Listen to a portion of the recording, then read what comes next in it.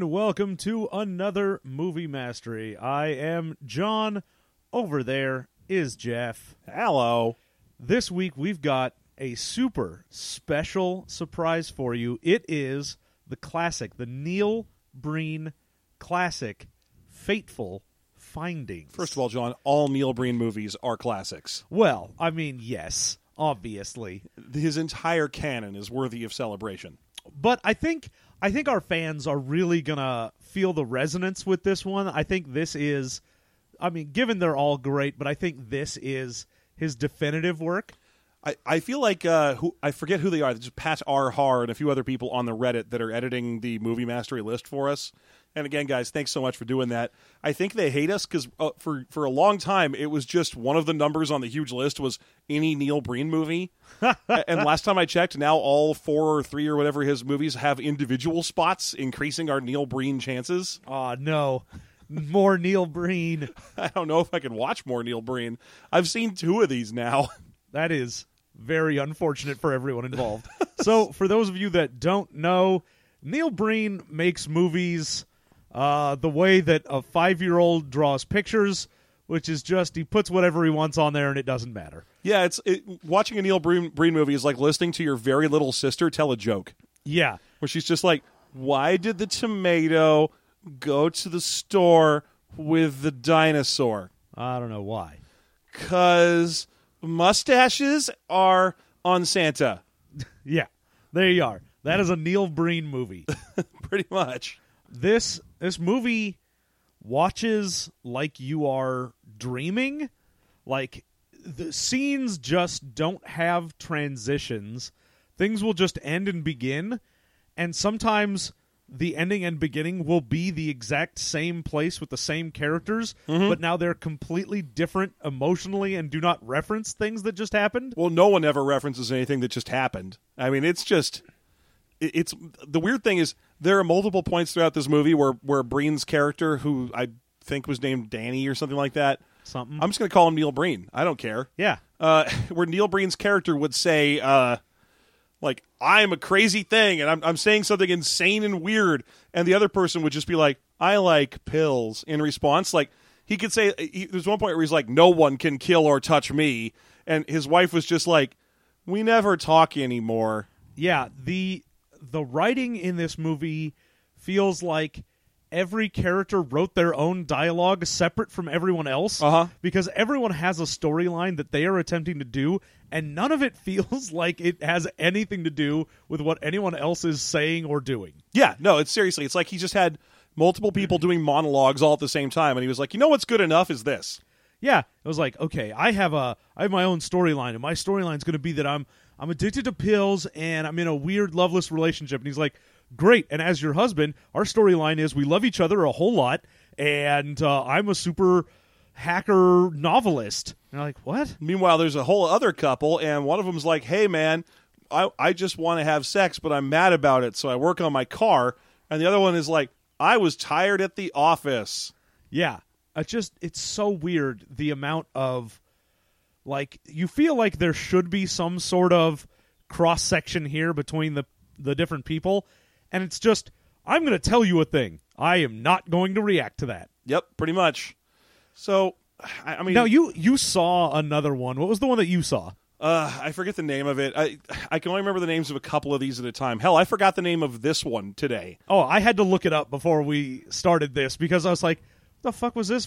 Fatal Frame? So, before people start sending me a million emails, I'm going to venture a guess that I believe it was called Double Down. Oh, yes. Okay. I kept thinking it was Double Trouble, but no, that's like Steven Seagal or something. So it may be a different Neil Breen movie, in which case it's just the Double Down's the one whose name is in my head. In that one, he is a computer hacker again.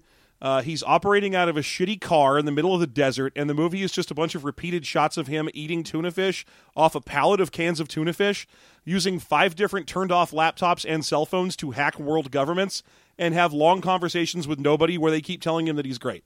Yeah, well, that's going to be basically also this film. Yeah, the only difference is that this film has more characters in it. Yeah, so... yeah, we'll be back in a moment to talk more about this, but let me just advise you if you're the type of person that normally watches one of these and then listens to it so you can follow along, don't. It's real weird, and you don't need to see it. It is completely not worth your time. No, I mean, a lot of people really like the whole Birdemic The Room type thing. Yeah, And I'm not a huge fan of the so bad it's good movie genre, especially because every one of those directors is now on board with the joke. Yeah. Well, you have to. If you made a movie that got cult standing, you have to now be like, yes, that is what I meant all along. Please laugh along with my bad movie. I will totally make The Room 2 if you want. Yeah. It will be exactly as weird and outsider created as the original. Oh, wait, no, it won't. That is impossible. It was lightning in a bottle. Yeah, all of these that become these strange cult classics are because you had a creator that was really bad at what they were doing. In a lack of control. And they just I'm funding this, and so I'm going to do whatever I want. Exactly, because eventually, like that Birdemic guy partnered up with like Netflix. It was Riff Tracks or something, and they funded his second Birdemic movie. Yeah. And so it's like watching Sharknado 2 now. It's all just references to the first one and bad jokes about the first one all the way through it. Yeah.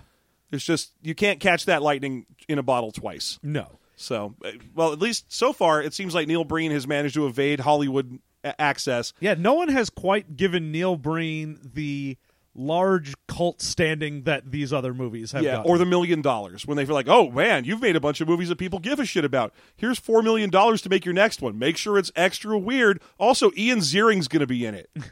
Also, we've got another guy who's going to help you direct it. Yeah, it's going to be. Look at this. Paul Scheer is here to help you punch it up.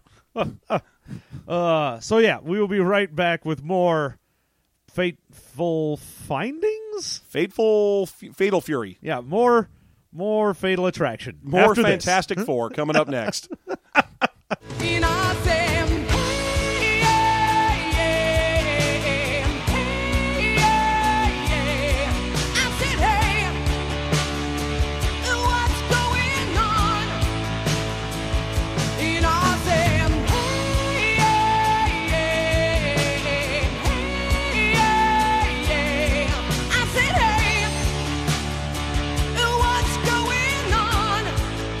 And we are back, Reluctantly.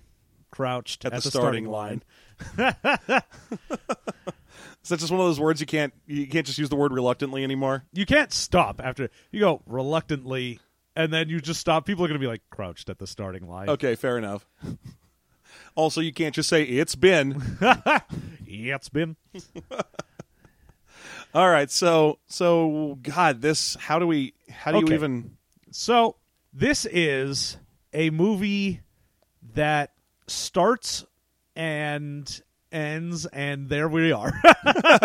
Thanks, folks. Enjoy. And we're done. No, the movie starts out feeling like it's gonna be one of those like childhood discovery type movies because it's two kids playing in the forest, and then they find a mushroom that disappears And is replaced by a little box with a rock and some gems in it. Yeah, it's like a square black stone in there. Yeah. And nearby are weird little gem rocks. Yeah, they're not even in the box. They're just scattered around to these little gem rocks. So it's these two kids walking through a forest, or not even a forest, like a Southern California park. Oh, yeah. It's just like, hey, we're in a clearing somewhere, and here are a couple trees. And also, as they're walking around, a cigarette smoke exhalation goes flying across the screen. It's supposed to be like a ghost or something. Well, I think that's from, because it doesn't show up until the magic mushroom. Yeah. The mushroom disappears and the box shows up, and then it kind of cuts to a shot of some forest, and a weird white smoke thing goes by. The smoke is very clearly an exhalation from a cigarette, like a little puff of cigarette smoke that's been isolated and turned into a little ghost. Yeah, someone was vaping real hard, and then that got turned into a ghost. Yeah, they were steam engineing real good. But the weird thing is, this will have no bearing on this movie. Like, when they first open the box and you get the ghost thing, I'm like, oh, they unleashed some spirit, and there's going to be some weird thing. It doesn't matter. Well, okay, here's what happens. They unleash the box, they take the little rock out, and they say something like, we can't take this thing out of the box without putting something in the box. Yeah, we have to leave something behind. Those are the rules. So they leave behind some like dirt and sticks and things, and they put those in the Well, box. it's the little gem things. They The put girl- a few of those in there. And then the girl takes the rest of the gems because she goes, "I'll make a bracelet." Yeah. And so the boy gets the rock, and the girl, and their names, by the way, are Dylan and Leah. yeah. The boy gets the rock, and the girl gets the little gemstones that I guess she's going to drill out and make a necklace. Or yeah, a I don't bracelet know of. how this little girl is planning to make a bracelet out of these little stones, but You know, whatever. it's possible. Maybe her dad's a gemstone cutter or something. And Maybe. could be. But she takes out her journal, her empty journal. There's nothing else in this journal. She opens it up to a random empty page in the middle of the random empty journal. In voiceover, she says, "It's a magical day." And then on the journal, she writes the words, "It's a magical day." And it's in script that you're like, no little child has written it this way because it's all like cursive, flowery, very nicely written, and it just like it looks like a postcard you'd find somewhere that's like, "It's a magical day." It looks like the sort of thing you'd find in one of those books of like helpful quotes that you see in little square books that like the front section of a Barnes and Noble. They're like $20 each, and you're supposed to keep them in your bathroom. You know, it's walk softly into the forest and carry a big stick. That's that sort of thing. Yeah, you got a book that's just called "It's a Magical Day" on it, and Yeah. it gives you a bunch of like Semi-inspirational quotes. yeah, stuff where it's like, "Oh, here's a person that had a magical day, and isn't that wonderful?" Yeah. Look ever unto the stars for your answers. Well, that's a great idea. Thank you. So these two, Scamps. these two, These adorable scamps. these little kids, that is pretty much the last we'll see of them because the next scene we just smashed to, she's moving. She's moving, yeah, and oh my, that moving scene. First of all, the two adults who are in the moving scene are clearly, very, very basic day extras. Oh yeah, it's just like a couple people. They have one line. They're just get in the car, honey, and then they start driving off at about 2 miles an hour. Yeah, 2 miles an hour down one of those like empty suburban, like one of those model communities, all Spanish tile and white stucco walls, and we're obviously on a cul-de-sac, but it is deadly empty. It looks like it was just built, and it was just built in Phoenix. And so they take off, and of course Leah is out the window. All the way out the window, by the way, like Oh, standing on the seat. Oh yeah, she is like her entire torso is outside of this car. Yeah, which is fine because it's driving along at parade float speeds. Oh yeah, there's no problem here. No. And fucking Dylan. Dylan. I keep wanting to call him Danny. It's my fault. I said Danny at the I know. beginning, and now he's that guy from fucking Salute Your Shorts. Oh wait, damn it, not Salute Danny. Your Shorts. From Hey Dude. But he's running behind the car, just Sort of. waving. He's walking. It's as if they were like, "Don't worry about being safe and just stand up in that car, sweetie." Meanwhile, you, little Dylan, you've got to watch out for cars, so you walk at a measured, slower than a wheelchair pace. And so they're both waving at each other, and then we just sort of smash cut to the future. Yeah. And in the future, Dylan has grown up to be a 80-year-old man.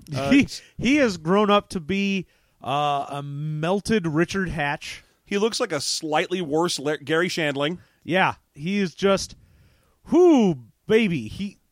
We find out that Leah, we see her, and she looks like she's maybe like 27. Yeah, she's at most 27. She looks like Jamie Presley when she grows up. Meanwhile, he grows up into skinny, strung-out Gary Shandling, and it's like, I guess that rock makes you grow faster. And when you say that, you mean that crack rock, because that is what he has been on to look like this, if he is the same age as Leah. Yeah, what happened was, at that magical day, he found a magic rock that he carried around for no reason for the rest of his life. On his next magical day, he chose the wrong grail. Yeah, no, he found a magical rock that gave him progeria, and What I'm trying to get across here is that Neil Breen is a gross-looking person. but the only reason we bring this up is because he is going to force every female character in this movie, literally every female character, Yeah. to attempt to come on to him and to show him the tops of her breasts. Yep. At least. Yeah. Every single female character has to show this guy their boobs. Not us, though. The audience, we don't get any boobs out of this because he doesn't have boob money in his budget. No. So we get a lot of shirts heavily thudding into the floor instead. But he also has directed it such that he will get to hold the person who is shirtless, Yeah. but the audience does not get to see it. Basically, it looks like he makes this movie entirely so we can look at a variety of actors' boobs. Yeah, he's like, look, I'm only making movies so that I can like cuddle with someone in a bed when they are topless. Mm-hmm. I'm not going to put the boobs on screen. I just am pervy. Yeah. He's like, I have to do this. This is the only way I can see boobs. You try finding people to show you your boobs when you look like the ghoul that rose from the grave when Bob Dylan died. Yeah, this guy looks like he is about to tell me a pun and then give me some sort of tale from the crypt. He looks like he's checking to see if you have the 2 gold coins, so he'll take you across the river Styx. That is Neil Breen. Neil Breen. Johnny Depp's skinnier, strung-out older cousin. The Madame Tussauds Johnny Depp wax sculpture when you left it under bright lights too long. Neil Breen. If Snoopy was a human, this would be his cousin Spike. So we find out that he's now some sort of, we don't even know what he is until later. Right now he's just A man leaving an important-looking building. Yeah, Again, in some empty-ass part of Phoenix, Arizona. Yeah, he's just got his weird little phone out, and he's talking to his wife, Emily. Yeah, do you remember how for a brief time before everyone just had a cool phone that, with a full touchscreen interface, like everyone had a smartphone, there were these phones that you could fold out so you could get the keyboard? Yeah, there were the sidekicks, and then the ones that you'd fold up, and then... the ones where you'd fold them out over the screen so that you always had the screen visible. Yeah. But the end result was always, there is a keyboard hidden away on this phone, and you can unfold it to get at it. Yeah, it's basically, this is the thickness of a flip phone, but instead of flipping, it's always that thickness, but you can slide it up or down. Yeah, you can unfold it into such a manner as there's a little keyboard. Those things were popular up until right around 2005, 2006 or so among nerds. This movie was made in 2013.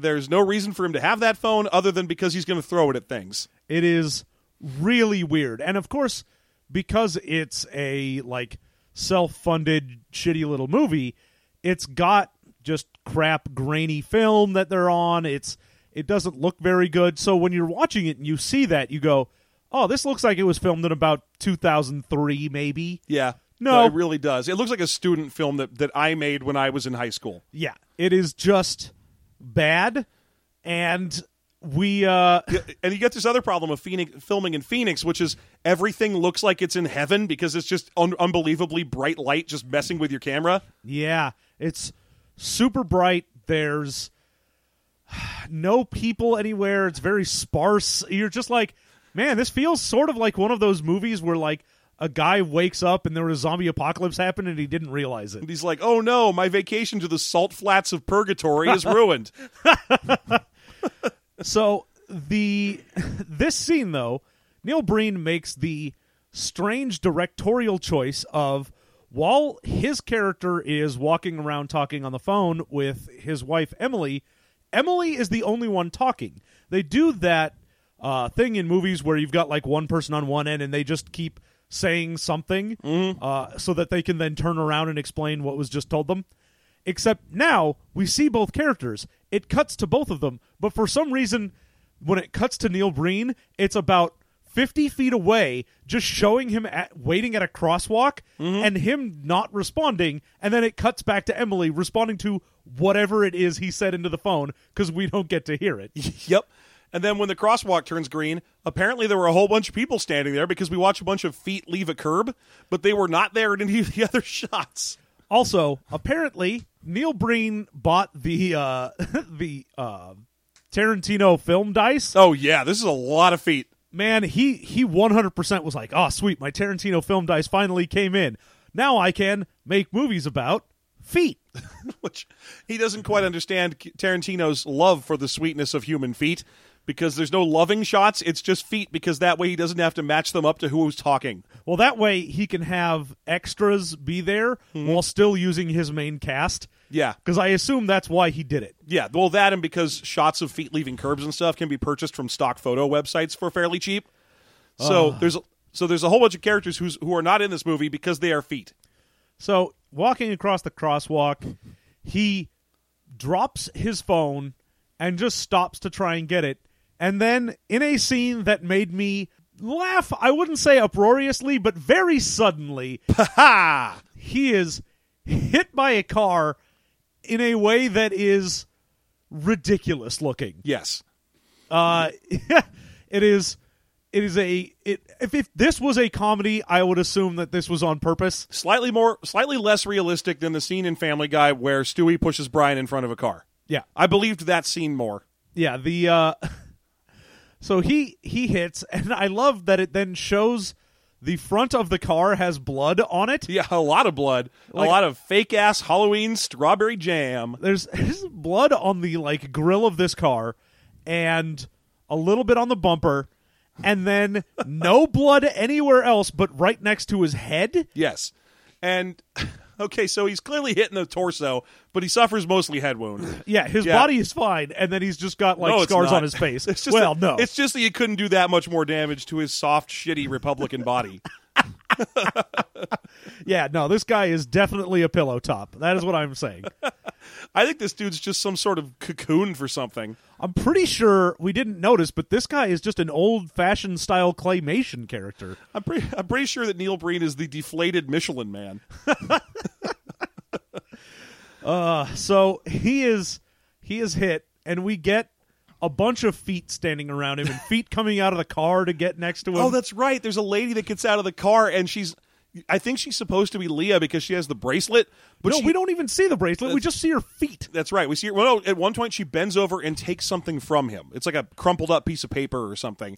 She bends over and takes it, and then she's out of the movie as far as I can tell. She's not Leah because she's more, what's the word I'm looking for here? Voluptuous? We get to see her body for a couple of seconds, never her head, but her body, and her body's like, I'm a Playboy model. I'm doing this for day wages. Yeah, but can't show my face because I don't want anyone to know I was in this. Can't show my face because I'm not in this movie. Yeah, there's a point where I think Neil Breen was like, "We'll set up who hits him with the car, and then that'll play off later." Nope, no. He opens his hand as well here, and he's got the black rock in it. Yeah, and then it disappears. Yep, it disappears, and he wakes up. I went, oh, okay. He has the black rock is apparently an extra life. He has a 1-up that he found in the forest. He just never knew before. He's been carrying around his green mushroom all this time. Yeah, he just found a 1-up, and now he finally gets to use it. He found the Mega Man 1-up, a tiny version of his own head. But oh my God! So also one of the witnesses, one of the witnesses is my favorite person in this film for the one line that he gets. So there are 3 people who get lines during this scene. They're all extras. They all say things like the same thing twice, basically. One of them goes, "He was hit by a car. He was hit by a car. Call 911. Call 911." And then the last guy, "I'm a witness. I saw it. I'm a witness. I saw it, I did. I'm a witness. I saw it. Swear on me, mum. Bash your head in."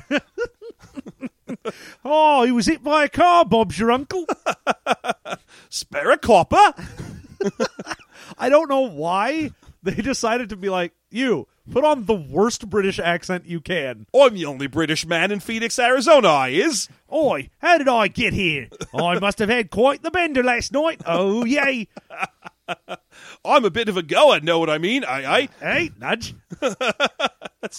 I don't understand why he's British either, but he's clearly not British. No, he is clearly a dude with the shitty British accent like we are doing, and it made me so happy. At this point, I was like, this is a great movie. I had a weird scene of him getting hit by a car, and then a fake British guy saying that he saw what happened. I'm a witness. Scuff your kippers for an 8-penny, I will. And at that point, I'm like, man, I'm on board. I don't care. This is going to be one of those so bad it's good films. And then it just turned out, no, it's going to be bad. Got a lot of calls for chimney sweeps out here in Phoenix, I'll tell you that. I saw what I did. I was up the chimney. Woo!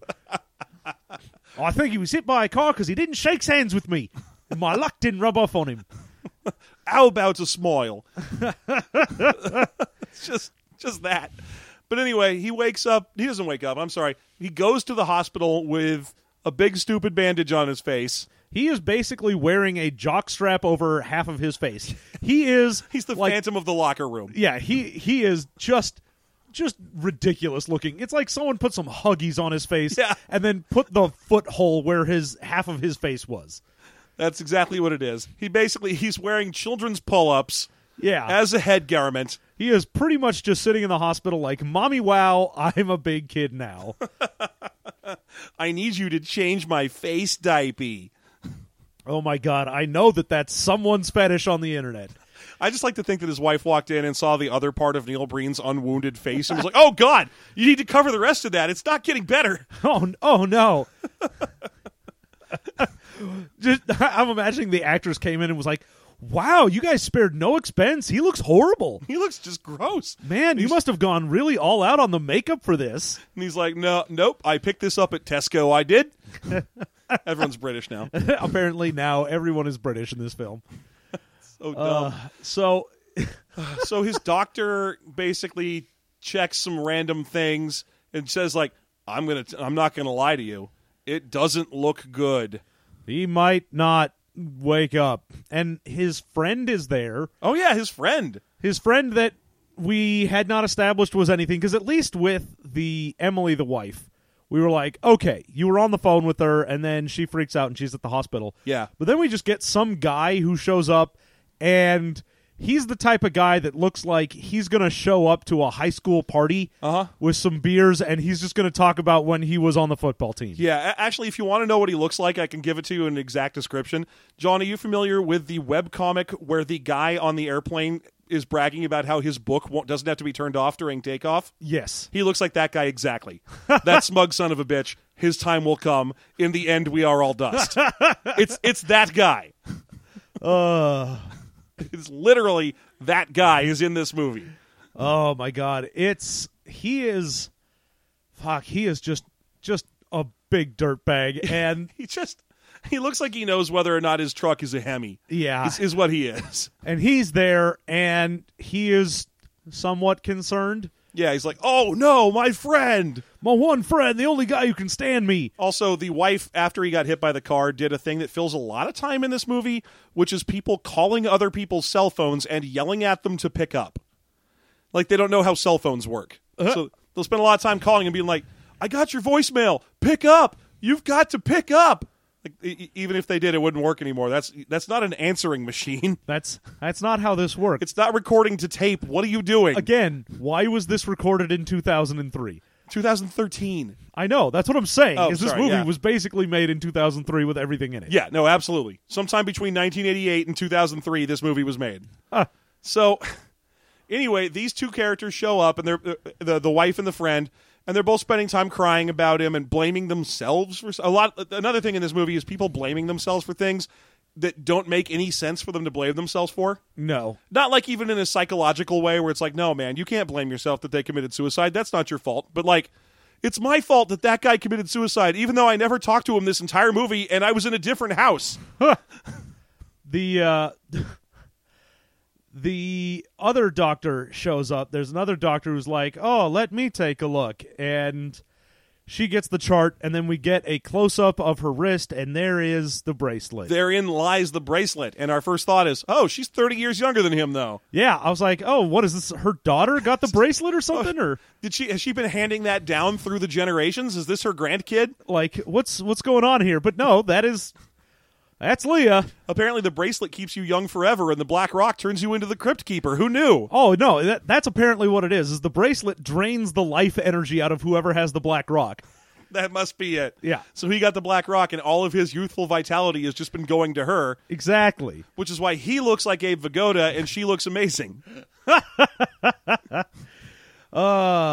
Yeah, so now he just fucking wakes up randomly in the hospital after we get a scene of we get the ghost thing, essentially. The ghost smoke, and it makes the window, they have those vertical hanging blinds in this hospital room, and they rattle a little. And it's supposed to be like, oh, it's going past, but what they do is, like, pull back shot of the window, smoke, and then close-up shot of the blinds, and you can tell that it's just the window open and there's a breeze because they're just sort of blowing in that way that it happens when there is a breeze. Yeah, it's not very impressive, to put it mildly. Anyway, he wakes up in the hospital and just takes all his hospital shit off and just walks out of the hospital. Yeah, he just like gets up, takes the tubes that were taped to his arm and not inside of him. Yes, and the intubation tube going into his mouth that clearly ended at his mask. Yeah.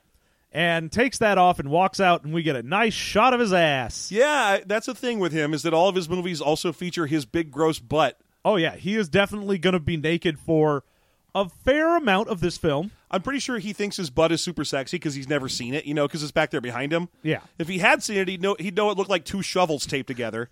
If he had seen it, I'm pretty sure his face would melt even more, like the Ark of the Oh, Covenant. maybe that is the problem. Maybe he has seen his own butt. Yeah.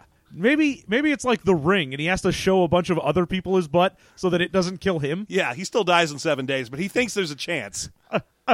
Is that a thing in The Ring that if you show someone else the tape, it skips you? Yeah, so you have to make a copy of the tape and have someone else watch it, and then you don't die. Although she still fucks with you for the full 7 days.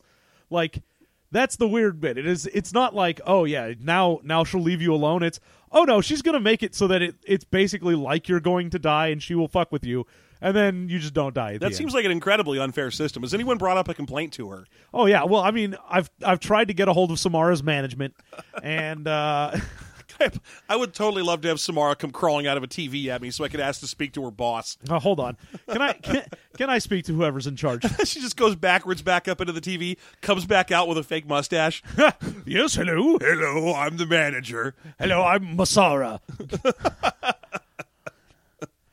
Well, you just sound like a British person saying masala with a bad Indian accent. Yes, that's me. Look, I'd like to register a complaint. Your weird ghost lady has been bothering me for 7 days, even though I immediately made a copy of the video and put it somewhere where people would find it. Oh, I'm terribly sorry, sir. Let's get you a fresh copy right away then. Good day. She just pops right back. Pops back into the well. She comes out again, keeps fucking with you. Yeah. Ooh, all your fingernails fell out. Oh, maybe you shouldn't have complained to my manager. Samara was a Valley girl, right? That was her Oh, personality. yeah, that was the whole thing with Yeah, her. okay. Yeah, they're sitting there, and all the people around her are like, she never sleeps. She's a demon child. And she's like, oh, my God, why do you keep saying that? I never sleep because I'm at the mall.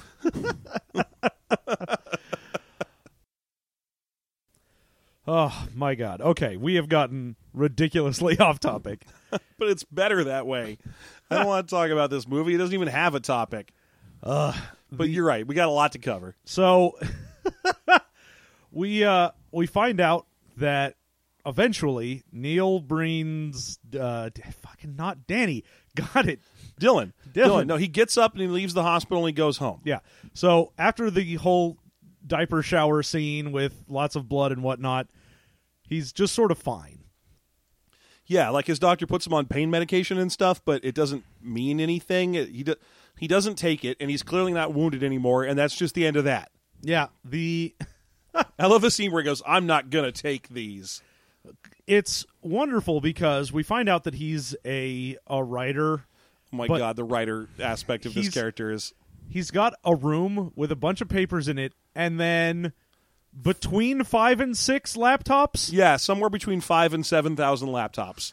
Never turned on. No. Not plugged in. Just scattered around the room. Just dead laptops sitting around, and the best is when he is typing at one of them, and it's still not turned on, and he's just hitting like the same button over and over again and going, there. He types in the same way that Mozart makes fun of Salieri. Ha! Where he's just like, doop, doop, doop, doop, doop. Like, instead of typing. Yeah. It is ridiculous. But there's a point where like he gets horrible head pain and he's like, "Oh, this is terrible." And he asks for his pills. The wife goes and gets them and then like keeps a couple for herself. Gives him the pills and then he's like, "No, I don't want these. I don't want these pills. I don't want them." Like, his character will get randomly angry at various points in this movie for like nothing will happen. He'll just suddenly freak out about something. Yeah. So he stands up and he goes, "I don't want the pills. I'm not going to take them.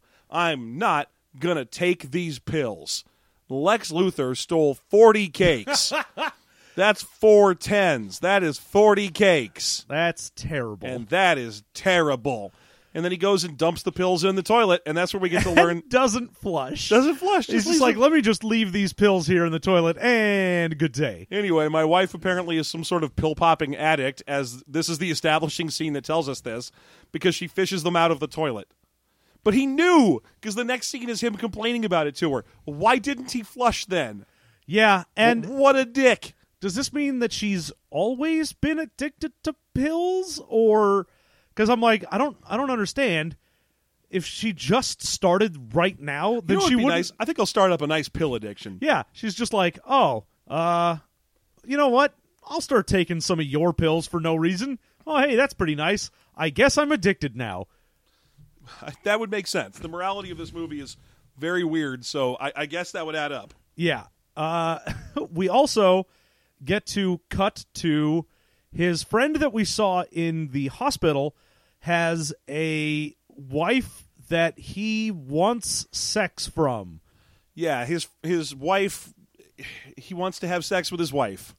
Which, I mean, I'm not going to blame him, but it's one of those things where, like, she is just sitting there and is like, I don't want sex. And he's like, oh, come on. No, I had a hard day at the office. Which is worse than that because he says, what? Did you, like, have a hard day at the office or something? And she's like, yes, as a matter of fact, I did. You bastard. Yeah, their fighting is just the worst. There's no emotion in it. And there's no attempt to argue any sort of point. Basically, he'll just pop up and be like, hey, let's get frisky. And she'll be like, no. No, Peg. And then he's like, I would like to be intimate with my wife. No, I don't want to. It's like, if you look at the margins, it's probably because she's disapproving of how much he drinks. But It's not like that is ever said during the film. Also, it's not like she ever appears without a drink in her hand as well. Yes, but she never says a reason other than it was a hard day once. And most of the time she's just like, no. And he's like, but I don't understand. And then, so he'll give up and go off to do something. And this is the thing that drives me insane, because this happens like 3 times. Yes. He'll be like, let's have sex. No. All right, fine. I'll go work on the car. Well, it's not even that, because it's not over yet. No. Why not? Leave me alone. You bastard. Go away. He's like, okay. And he gets up and angrily stomps off and goes out in the garage and works on a car, which summons her. And she pops up and goes, you care about that car more than me. And you're like, yeah, no shit. You just told me to go away. Like, it's weird. There's even one of those, because they have this stupid interaction multiple times. There's one point where she even, like, kind of wants to then have sex with him when she goes there. And I'm like, he was just... And then you... What the fuck is going on here? What is this? And then he refuses. He's like, oh, no, you suck. I'll work on the car. I'm like, this is the dumbest thing I've ever seen. He's got a Lambo in his garage, which he's just endlessly cleaning one of the rearview mirrors of. Yeah, he is just endlessly cleaning that mirror. That is it. That is all he is allowed to touch on this rental. Yeah, it's a rental Lambo that they have parked in a garage so as not to damage it or risk any kind of insurance issues. And he is allowed to touch this one mirror, so he's always cleaning it. Yeah. That's what's happening so many times. And that's their whole relationship, is him going, let's have sex, and her going, no. And the impression you get is that these two haven't had sex in, like, forever. It's been, like, 14 years since they've had sex. Also, they have a daughter who looks to be about 17 to 18 years old. Yep. And so does the wife. I'm just saying. She looks like she's maybe 22. Yeah, the wife looks pretty young. The daughter looks pretty old for a kid. Yeah, the wife looks like she's in a lot of movies called things like Poisoned Intentions 2, Seductive Nights. That is true. Yeah. That is 100% accurate. Yeah, that's the sort of person that we have here. And interludes on a woodsy tarp. The weird thing about this movie is, I mean, I would say smash cut again, but that's the only cut this movie knows. Yeah. There's no transition. There's never an establishing shot. There's never anything to ease you into something else. It's just stop filming one thing, immediately begin filming a different thing. Yes, and the next scene is the two, our main characters, Dylan and Emily, having a fight. And the fight is him saying, you're addicted to pills. No, I'm not. Well, and she's just like, no, I need these pills. I'm not addicted. I just need these pills and want these pills. I need these pills. No, you need to stop taking the pills. No, I need them. They're my pills. I need them. They're pills. Pills, I need them. I need the pills. And he's like, you could just be strong and not take the pills. I don't want to. I want to send you to rehab. No, I don't want to go to rehab. I want to keep taking the pills. Yeah. Which I thought was the best part of that. Where he's like, look, let me send you to rehab for addiction. She's like, no, I want this addiction. This is great. Look, could you at least use your powers to cure cancer or something? I don't want to cure cancer. I want to turn people into dinosaurs.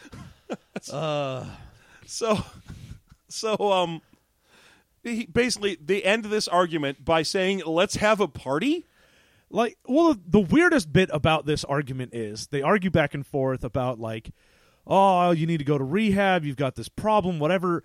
And then it just ends and cuts to them sitting next to each other, and they're like, oh, honey, we should have a party. And I'm like, what the fuck just happened? At what time period did we jump forward? Yeah, and this is also the first inclusion of a scene where Breen tells us what his character is actually doing instead of sitting around in a room full of turned-off laptops not writing his novel. He's in there, as he says during this scene, when his wife's like, I don't know, we used to be happy, and he just goes out of nowhere, I'm hacking all of the governments and major corporations' internets, and I am discovering such amazing secrets, and they'll never discover me. Yeah, and her response is just like, I need pills. Yeah, that back and forth is completely insane. It's the probably one of the better examples of the everyone was writing their own dialogue. Yeah. Because she's just going like, I need these pills, and you're a bad husband because you won't let me have pills and whatever. And he's like, honey, I'm not writing a novel. I'm hacking everything. I've hacked all of the internets, and I found all their secrets, and I'm going to expose them. And she's like, okay, but what about a party? And he's, what? What in God's name is happening? Who? So they have a party, and the party features just the two friends that we've been discussing, the unhappily married couple and their teenage daughter. And this is another scene where Neil Breen needs to make sure that his character is the best. So the daughter's like, I am working on a project at school about woolly mammoths. And he says, I'm very interested in that. And the dad character goes, oh, shut up, daughter. He's not interested in hearing about woolly mammoths. And then Breen has to go, I am interested, Daniel. I am interested in hearing about her school project. And then, of course, this pisses the wife off, and there's all this dinner party is now ruined. Oh, no, he wants another beer. I'm not picking sides in that fight, by the way. It may sound like I'm picking the husband's side. They're both dumbasses. They're both awful, and I hate them. The daughter is awful, and I hate her. Yeah, everyone in this movie is a reprehensible shitheel who should die. And now, for some reason, after this, like, the daughter starts coming on to him? Yeah, this is... So, okay, we get a love scene between Dylan and his wife. We get a couple of these where she walks into his office while he's doing whatever. Like, he's just sitting in there pretending to hack computers. Yeah. And throwing his novels around and stuff. And then she's like, I'm mad at you. And he's like, oh, yeah? And he starts dumping their shitty doesn't-work laptops on the ground, and they have terrible sex. Yeah. It's yet another scene of shirts heavily hitting the ground. There's a thing that happens every time someone wants to seduce Neil Breen in this, which is they are wearing a shirt with shoulder straps, and they will put the straps down and move the shirt down enough to show basically the tops of the breasts and stop. Yes, because no one got paid boob money. No one got paid to be, like, have their breasts filmed, so they just go to the point where they're like, look, it's like I'm wearing a slightly lower cut shirt. Yes, and his reaction is always, oh, man, let's kiss a bunch, and let's have that kind of, let's show you exactly how far I can get my lips from my face. Because it's creepy. Let me tell you, I can basically do a Taper impression. You want to see it? No, I'm going to eat me some grubs. It's just, and he likes to do like lots of long little kisses. And it's obvious that the actors, all of the actors in the movie that have to do this, are like, Yeah, there's a scene as well where now that he's started to go insane, because he keeps having weird headaches, and he's hacking all of the internets, though we've never established that he is a hacker.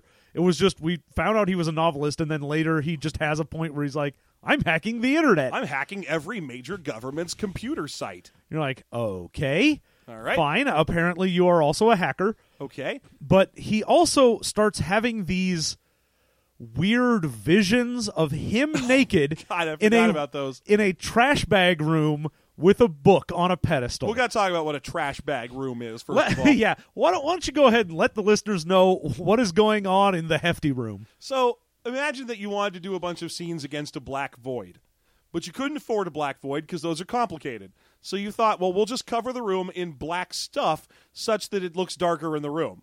And then you cast your eyes about the garage because you are out of money, and you settle upon several piles of garbage bags. And you think, these will not be reflective and look like shit. I'll just staple them all over the inside of a garage, and we'll film in there. Yep, he is very clearly just in some room that has had a ton of garbage bags just sort of draped over everything. Yeah. And he is... It looks like he built a neighborhood haunted house. Oh, yeah. He's definitely... Like, if a book wasn't on that pedestal, it would be peeled grapes. Yep, he'd be like, oh, these brains are witch brains, he'd say as he held out some spaghetti. Yeah. He is naked and doing the Terminator crouch in that room. Yep. And there's a book in there, and that is it. Oh, I just remembered the long, slow pan across the storage unit. Oh, yeah, that starts the movie. The very beginning of the movie is just a camera slowly moving down a storage unit hallway until it comes across a stool with a comically fat book on it. Yes, and it is that book that is in his weird garbage bag room. Yes, so there's an evil or good or something book that exists in this movie, and it does nothing and no one cares. Spoiler alert, it has no consequence.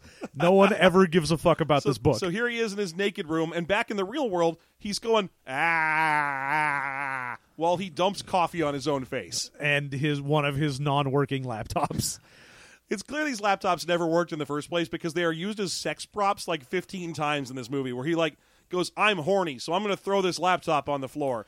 I'm angry, so I'm going to throw this book at this laptop. Yeah, I'm in pain. I'm pouring stuff on this laptop. It is all just like he went to the dump, found the most workably nice looking laptops that were still broken because they also look like 2003 laptops. Yeah. So it's just thrift store laptop finds, which is probably also where he got that phone that he's using. Yep. And just spreading them around. Just scenery of laptops. Yep, just laptops as far as the eye can see. Oh, my God. So yeah, he gets a terrible headache and he dumps goop on his or coffee on his face. Okay, so then he has a party. Yes. This is an actual pool party. Yeah, because they have a pool now. There's a whole set of extras there. There's another couple. They don't matter, and they're not in the movie, but you can see them in wide shots, that there are two more humans that are at this party than other characters that have already been established. And the other person that gets invited is the doctor from the hospital that wasn't his doctor, but is Leah that he doesn't realize yet. I don't know why she got invited to this party. You would think that he would go back to the hospital at some point and talk to the other doctor, and that's how he would meet her. Mm-hmm. But no, he invites her to a party for no reason. Yeah. There's literally no way he would even know she existed, because all she does is, when she originally gets shown, picks up the chart, tells the doctor who's his actual doctor, hey, just let me know if anything develops with this case, and then leaves. Yeah. So oh my God, the party scene. So first of all, the husband who's always drinking is too drunk at the party. It's very minor, but it's an important character plot to this guy. But yeah, Leah shows up, his childhood friend, now 30 years younger than him, and in a scene that can only be described as stupid, her journal falls out of her pocket. She's carrying her childhood journal around in her tight jeans pocket. And the journal is the size of a standard, school journal. It's not a little pocket journal. It is an actual large-sized journal. That she's been carrying around since she was 9, with that still has nothing else in it. Nothing else written in it except for "It is a magical day" on one page, which it falls open to. Yes. And then he picks it up, and it's like, oh, my goodness. I had a friend who... We had a magical day, and is this your journal? He just immediately says, is it you? Is it you? It's you. My friend, I've always wanted to see you again. This is great. This is so great. I've never stopped thinking about you. Yeah. And then he starts doing this thing where he leans way in so he can whisper to her a bunch of times. The rest of the party scene is him leaning over to her and saying things like, very good.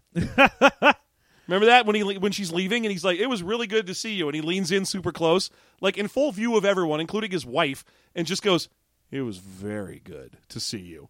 Really good. Oh, Like boner good. He's leaning over in the way that like your horny uncle gets too close to the waitress at Hooters. Yeah, no, he is just a creepo. He is just 100% creep.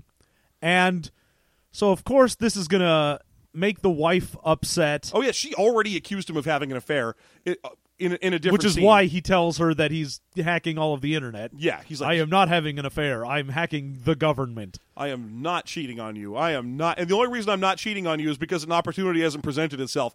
Because let me tell you, As soon as it does. right, even if you're there, right in front of you, I will immediately leap on that opportunity. Yeah. And the drunken friend kind of like bumps into and makes innuendos at Emily, and so Emily being the wife. Yeah. She pushes him and he knocks over some stuff and that's it, but she will blame herself for his death later on because she pushed him a little when he was an asshole. Yes. So, spoiler alert, he dies. Spoiler later. alert, he will die. In the only story that goes anywhere in this movie, he dies. Yeah, which is not resolved in any way. No, it just goes somewhere. Where it goes is to the middle of a story. Yeah. And then stops. So at this point, like I had said, the daughter of... This is the grossest fucking thing. It's basically like Neil Breen wanted to include that scene from Fast Times. Yeah. And was like, oh, I just want that in my movie. Hey, random daughter of this couple, you're going to come on to me as well. So here's what happens. He goes in his house into his room full of laptops and starts pretending to type. She stays after the party is over, gets into a bikini because she's not wearing one during the party. No, this is later. Yeah. This is not like At the party. after the party This or is- anything. This is like jump cut to sometime. Yeah, sometime. Maybe the same day, maybe not.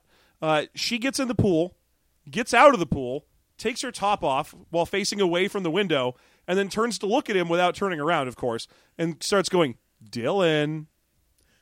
Yeah. And then that he doesn't do anything. He just closes his blinds. And then her response to that is she goes inside and runs a bath for herself and tries to get in. Yep. And fucking Dylan goes into the bathroom and is like, you can't do this. You can't be here. He's like, this is unpleasant. I can't have you do this. I'm not going to hand you a towel or your clothes or anything. I'm going to hug you until you stop. Yeah. Because he's just a fucking gross creep.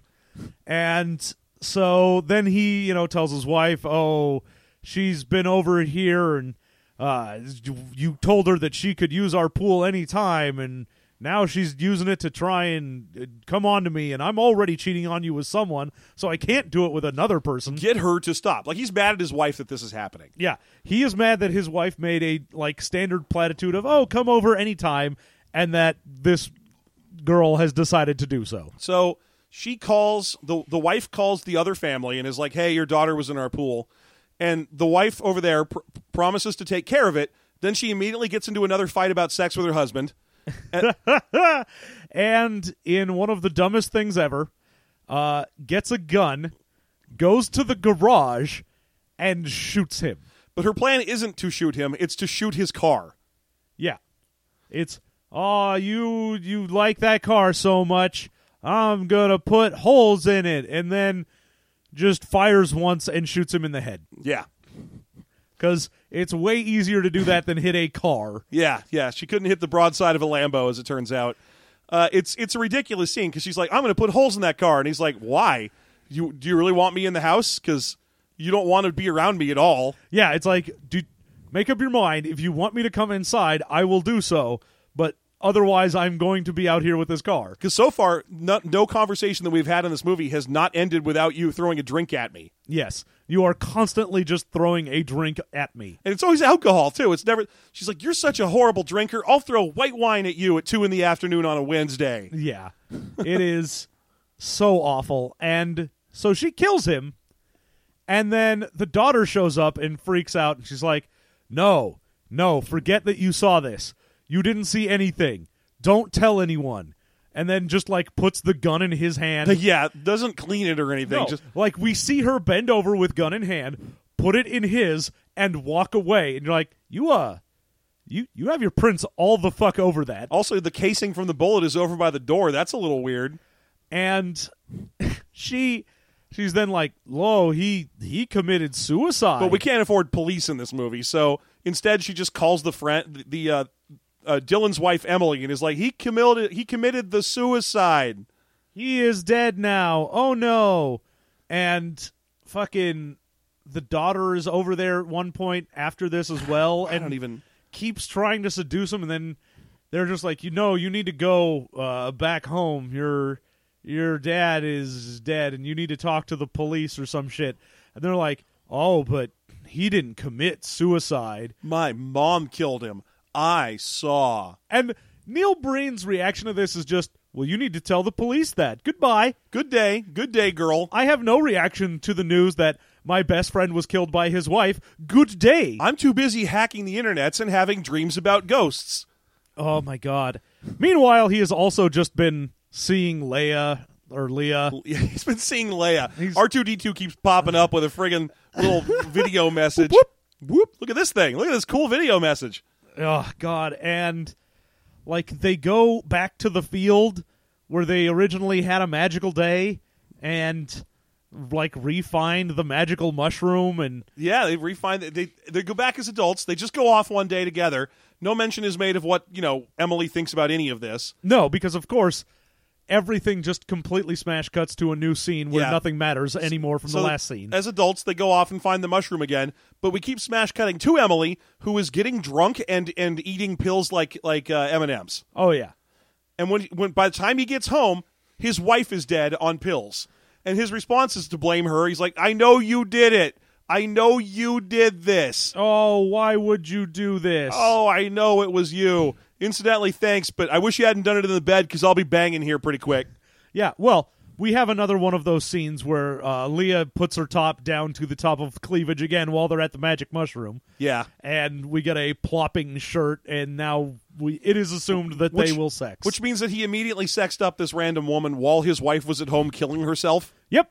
And the thing is, after that, we completely forget. We never find any resolution about the murder of his friend. No, nothing is ever said about that these again. Characters are just out of the movie. Yep.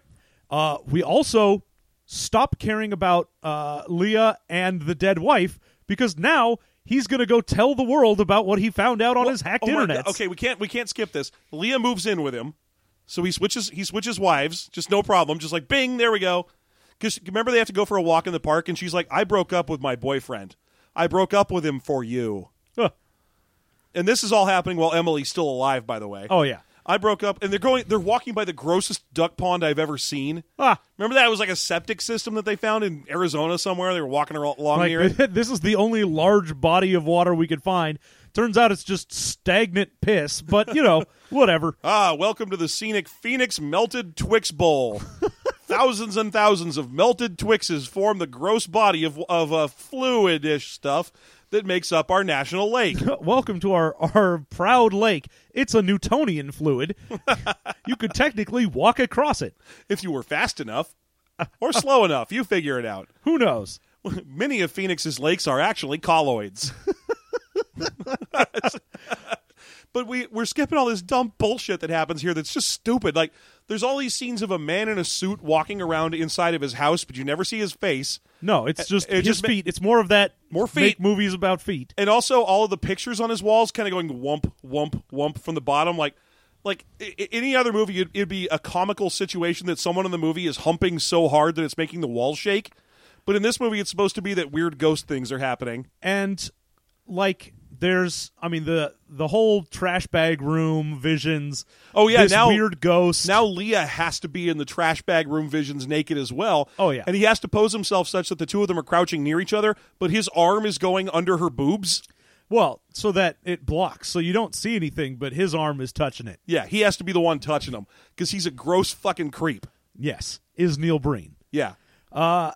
So we get those visions. We get some weird ghost thing in his house.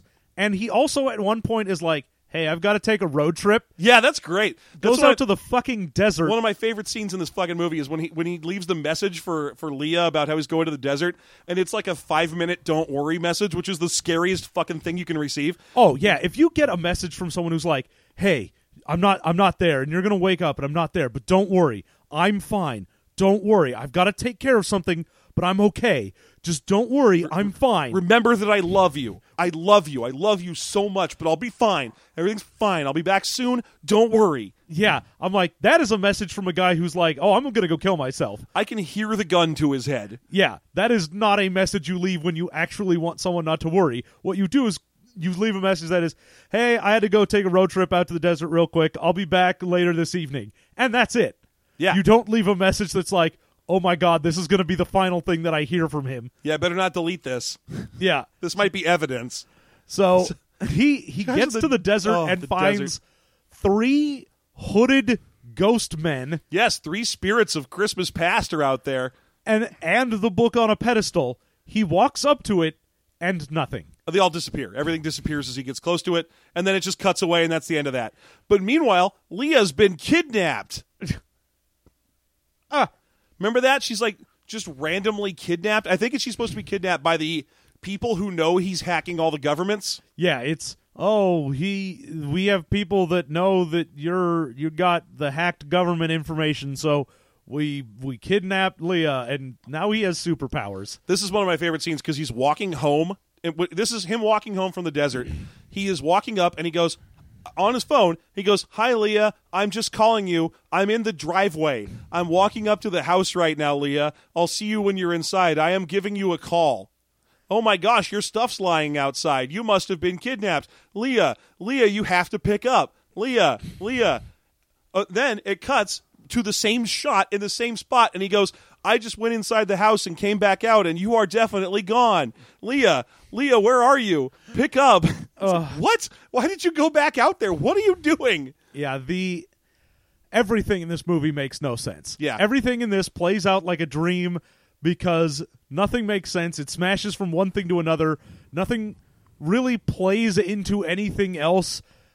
Things are brought up and then forgotten immediately. At least in Santa and the Ice Cream Bunny, there's a through line. Yeah, there is one thing that you can hold on to in that movie, but there is nothing here. There is no life preserver that you can cling to in the ocean of insanity that is this movie. Oh, there's Neil Breen's sexy American body. Oh, God, it's like someone just put cottage cheese in a hefty bag.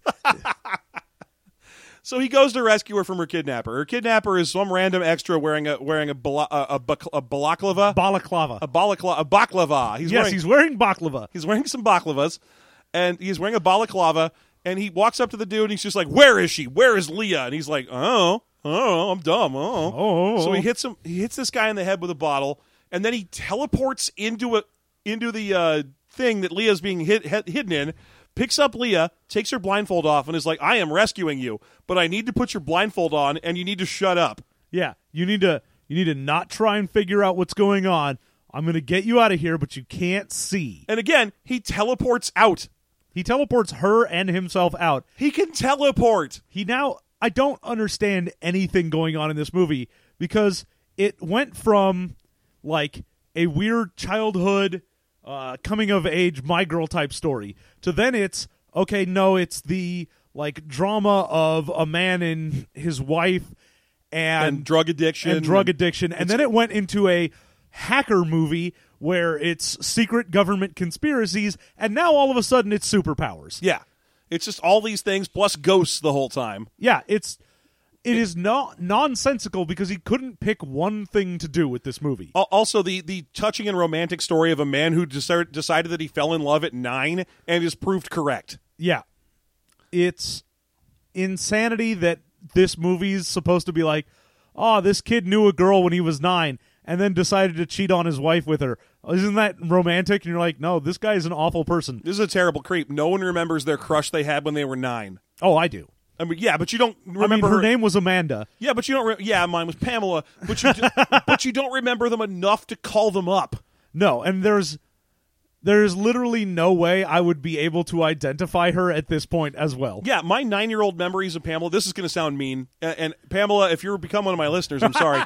But yeah, that's what happened. I literally cannot separate you in my mind from Miss Piggy the Muppet. Wow. And I'm not saying that in a bad way. When I was a little kid, I thought Miss Piggy was super sexy. Okay. Because they always presented her in such a fashion. Yes.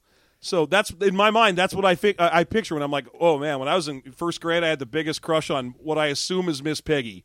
Nah, man. first grade, Amanda was my first kiss, and the only other distinct memory outside of like kissing on a playground is I ran into her at SeaWorld one time. I was like, oh my God. And she had one of those red popsicles, so her mouth was kind of red. And I remember that. This is what I remember from first grade. See, none of the people, I moved when I was like 11, so all of my like second or sixth grade memories or so are dead. Well, the thing is, I'll never see any of them again. This was when I lived in San Diego and before I moved. So she was here in first grade when I lived in San Diego, which means there's a possibility that she is still here. Ooh. She could be around. Well, if you my meet her, first grade crush could be here. All I need to do is get hit by a car real quick. Yeah. All you have to do is cheat on your wife. So, well, yeah, all I need to do is get hit by a car, and then the doctor will show up with a red popsicle, and I'll be like, it's you. I know it's you. I like the idea that she's eternally carrying around a red popsicle and a message that says it's a magical day. Yeah. She's going to show up and be like, oh, no, you were hit by a car. I have a red popsicle. Today is a magical day. And I'll be like, I know it's you. Oh, my God. Okay, let's get to the ending. Let's do it. The ending of this movie is the dumbest, most unearned bullshit ever, which is Neil Breen, again, we just smash cut to him standing in front of, like, the Capitol building. Yeah, he's standing in front of a hanging backdrop of the Capitol building. I mean, you can see the wind moving it around. Oh, yeah. And he's got just one of those little, like, podiums with a bunch of microphones on it. Mm-hmm. And he is saying the most generic crap, and people are clapping for him. Yes, and every time he says anything, they pause for claps. Like, and it cuts to some stock footage of cameras. No one there is doing anything. Yeah. There, like, you can kind of see that there are people like on the other side of them. This but is whatever. mind-bendingly stupid. Like, this is it's almost the sort of so bad it's good like shock ending because it's him standing there. He has a USB drive. That is the only prop he has, and he goes, I have hacked all of the government. And major corporations. I have hacked all of them. I have found deep corruption. And the things I have learned will tear them down. Clap, clap, clap, clap, clap, clap, clap. I have all of this information. It is here. I have found it out through hacking them. Clap, clap, clap, clap, clap, clap, clap. They are not doing the good things for people. They are corrupt, and they are doing bad business. Clap, clap, clap, clap, clap. I know that people will think terrible about these companies when they see the data that I have here. I will give this data to you. Like, that's the thing that's amazing, is that he manages to get this press conference going and all that without actually having released anything yet. No, this is the type of thing where you're like, dude, this is like a crazy homeless guy came up to like a news station and goes, I found out the government put things in my brain. Let me go on station. And they went, yeah, that sounds right. What do you got there? A stick that you're calling evidence? Sure. Yeah. Everyone, let's line up for this guy and give him a microphone and a podium. Yeah, it is crazy because there's no evidence that he has given. He's just like, don't worry, I'll tell you about it shortly. And we have a bunch of people that we are then supposed to think are like senators and business CEOs and whatnot. And then they all just start killing themselves. Yep.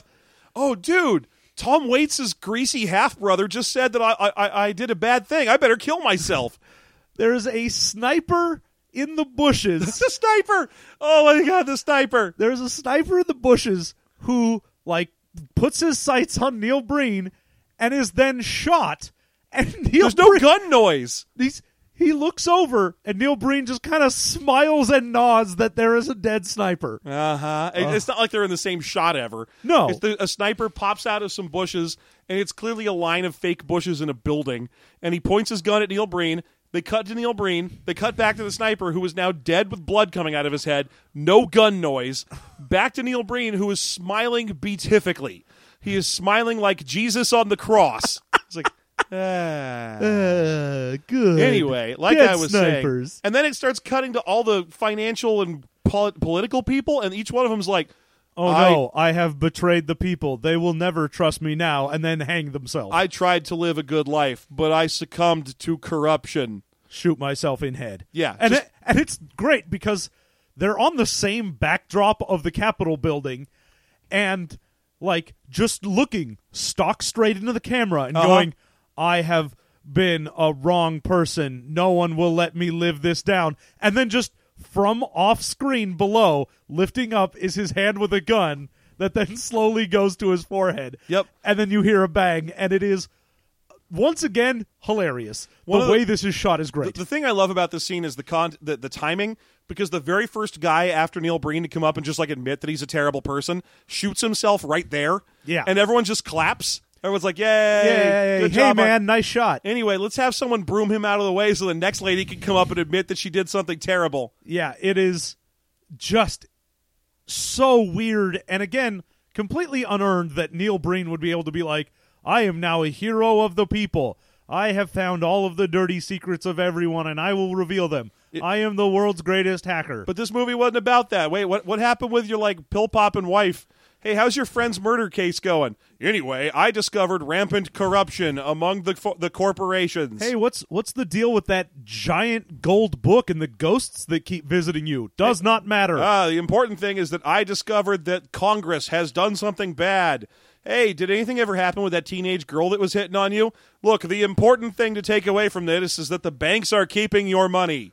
Hey, man, what was the deal with that magic mushroom and the stone you have? Yeah, what's up with that black rock you have? Look, what I'm trying to get across here is that those clowns in Washington...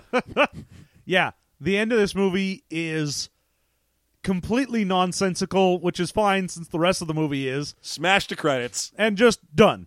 Great, we're done here. Well, my favorite thing is during the credits, we get to see all the characters that were in the movie, and then it starts listing production companies and stuff.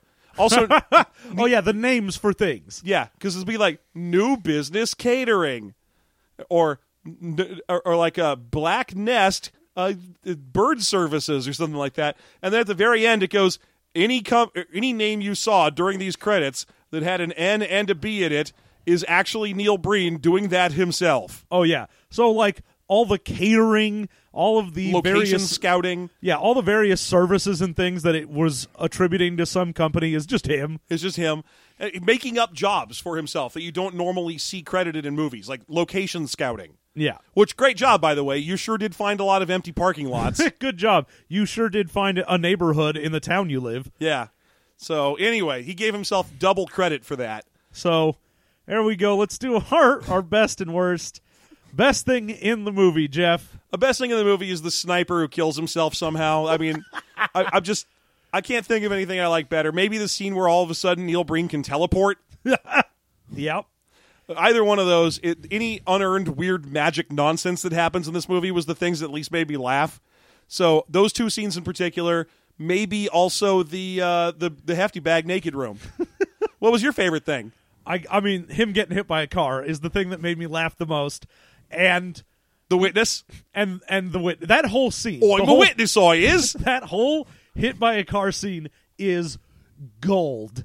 That is 100% pure gold. I'm a witness, I am. I work all night and I drink all day. Yeah, the witness things, just the random lady, the obsession with feet in that scene. I mean, I don't even want to call it an obsession with feet, because whenever you see a Tarantino movie, it's not that there's feet in Tarantino movies, it's that there's lovingly filmed feet. Oh, yeah. Well, it's that feet are also being lovingly touched. Yes, feet are being interacted with, or being dangled out of a car window in a sexy way or something like that. I mean, I'm not a huge foot fetishist exactly, but I understand I understand porn when I see it. Well, yeah. In this movie, it's that filming feet is cheap. Yeah, it's just, this is the shot that I am doing inexplicably. Yeah. Here we go. So that is definitely my high point. And the worst for you. Christ's sake, the worst part of Fate. Pick something in Fateful Findings to be the worst. The fights between the sex-craving husband and his just kind of mean wife. Great. They were boring. They had nothing to do with anything. They just made me hate those two characters more and more, because I was like, talk to each other a little bit. For him, if there's ever a scene where he was just like, why don't you ever want to have sex with me? And she was like, because you drink all the time. And he'd be like, oh, I can work on that. But nothing. Just nothing. Have sex with me. No. You're mean. You're a bastard. Cut. That's it. Print. Yeah. Yeah. It is terrible. It's so bad. It's just mind-bogglingly bad. You can tell it's bad because Neil Breen isn't in those scenes. So, obviously, he doesn't have that much interest in them. No, God, you know we left 2 characters out of our description? The fucking psychotherapist and the other psychotherapist in a closet?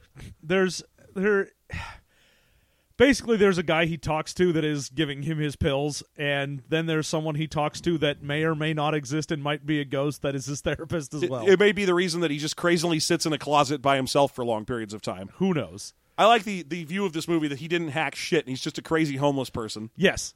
That's the best way to look at this movie. I like to think of this movie as the dreams that he is having while he is dying from being hit by a car.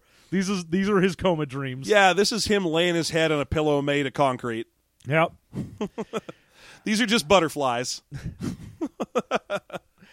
That's what this is. This is a music video for Even Flow. Yep. Except that it lasts for another hour and a half after the music video is over. Which, let's be clear, that'd be the best thing for that music, that song. If the music video for Even Flow was 2 hours long and the back half was just fucking Fateful Findings. That'd be the best way to trick people into watching that. Like, you just watch an Even Flow music video, and then all of a sudden it just keeps going, and it's this movie. All right, I'm on board for that. Now I love the movie. So the worst thing for you. The worst thing for me, I have to go with the non-resolution of the magic. The fact that you introduce, like, weird ghosts, superpowers, a magic rock, a mushroom that turns into a treasure chest. There's, like, weird ghosts in the desert, a book that is magical in some way that is supposed to be super important, and never discuss any of it. There is no point where he's like, oh, I think it might be this, or I'm pretty sure that whatever is happening, or let me talk to someone that figures something out, or anything. There is zero resolution of that. It's just weird bullshit that happens during the movie. Yep. Pisses me off so much. Yep. Well, we might as well give this fucking thing its 0, huh? Well, let's go ahead and give our ratings of this. Jeff, what are you giving this movie? 0, not a film. Yay. I'm going to give it a 0.5, and the reason I will give it a 0.5 is it did make me laugh. All right. It was amusing enough at the beginning and end, and I just enjoyed about halfway through yelling at the TV as well, what the fuck are you doing? I'm going to be an ugly American here and point out that I would have given this movie a 0.5 for every boob I would have seen. As Good such, job. it gets a 0, and may God have mercy on its soul. There you go. 0.5 for Fateful Findings. I'm going to give it that 0.5 just so it stays slightly above the fucking 1313 Franken Queen, which is still the worst. I don't think it's the only 0 we've given out, though. We have given out 2 zeros. Yeah, I was going to say, I think there's at least one other. All right, so there you go. A 0.5 out of 10. Do not watch this. It is not so bad it's good. It's just boring. Yeah, if you can find a YouTube clip of him getting hit by a car, do yourself a favor and look at that. And here's the worst part. While this movie was playing, I looked up a preview for his next movie that has not come out yet, and it's obvious that he's gotten caught by that bug of, oh, you're famous, make a movie that's, your movies, wink, wink. Huh. It's got, like, tigers and shit in it, and he's got a lot of extra characters all of a sudden. Like, he can afford more than 5 actors. Aw. So Boo. he got caught by that bug, and all of his movies going forward won't even have the weird outsider quality anymore. Well, I think it's because he's been trying to kickstart them. Yeah. And so enough people are like, oh, you're hilariously bad. Let's give you some money to make a movie. And now he's got too much money to make a bad movie. Yep. There's a point where competency starts happening whether you want it to or not. All right. So there you go. That is our review of Fateful Findings. Of course, if you liked what we do here, then you can watch listen to all of our other shows. We've got more episodes of Movie Mastery if this is where you started. We've got tons of episodes of System Mastery, our podcast where we review old RPGs. And, of course, The Afterthought, where if you like all the digressions we make here, boy, howdy, will you love that, because that's basically all it is. Yeah, and I'm sorry we're missing one of those right now, but you can probably already tell just from the way I'm talking that my voice has been fucked up and is getting slightly better. Yeah, he got riggedy-wrecked by a convention we went to by yelling a whole bunch. Hey, our table won loudest table. I regret nothing. Good job. And also, if you want to support us, you can, of course, go to our Patreon, System Mastery on Patreon. Yeah, please do. We're near a goal of a new show. Oh, yeah, we can do some new stuff, some new content for all you people, and, of course, your support means we get to keep doing this. Yeah, so if you're already a Patreon subscriber, thanks so much. You're the reason we can do these. You're also the reason there's no commercials, as far as I'm aware. I mean, granted, also because no one's ever offered. Well, yeah, but we also managed to upgrade the website so we aren't advertising there. Yeah, no, So, until such time as Lisa, the mattress store, or Warby Parker or something actually reaches out to us. Until I want to tell you what glasses to wear so you can see the mattress I want to sell you, Curated box of snacks. then, by God, we will be commercial-free because of our supporters. And if you have any questions or if you want to get a movie on our big list of movies, then you can go to reddit.com/r/System Mastery. Yeah, that's what it is. /EXE. Why not? just remember r/System Mastery. We've got the big list there. You can also go to our website, systemmasterypodcast.com, .edu. or send us an email at systemmastery@gmail. .net. Yes, at juno.net. At sand.rr.com. Man, whenever I see that sand.rr, I'm like, oh, you're some old person. You don't know what's going on. Same thing with AOL, right? You see an AOL and you're like, ooh. Oh, man, I've still got my AOL address. I don't give a fuck. I've had that since I was like 12. Nice.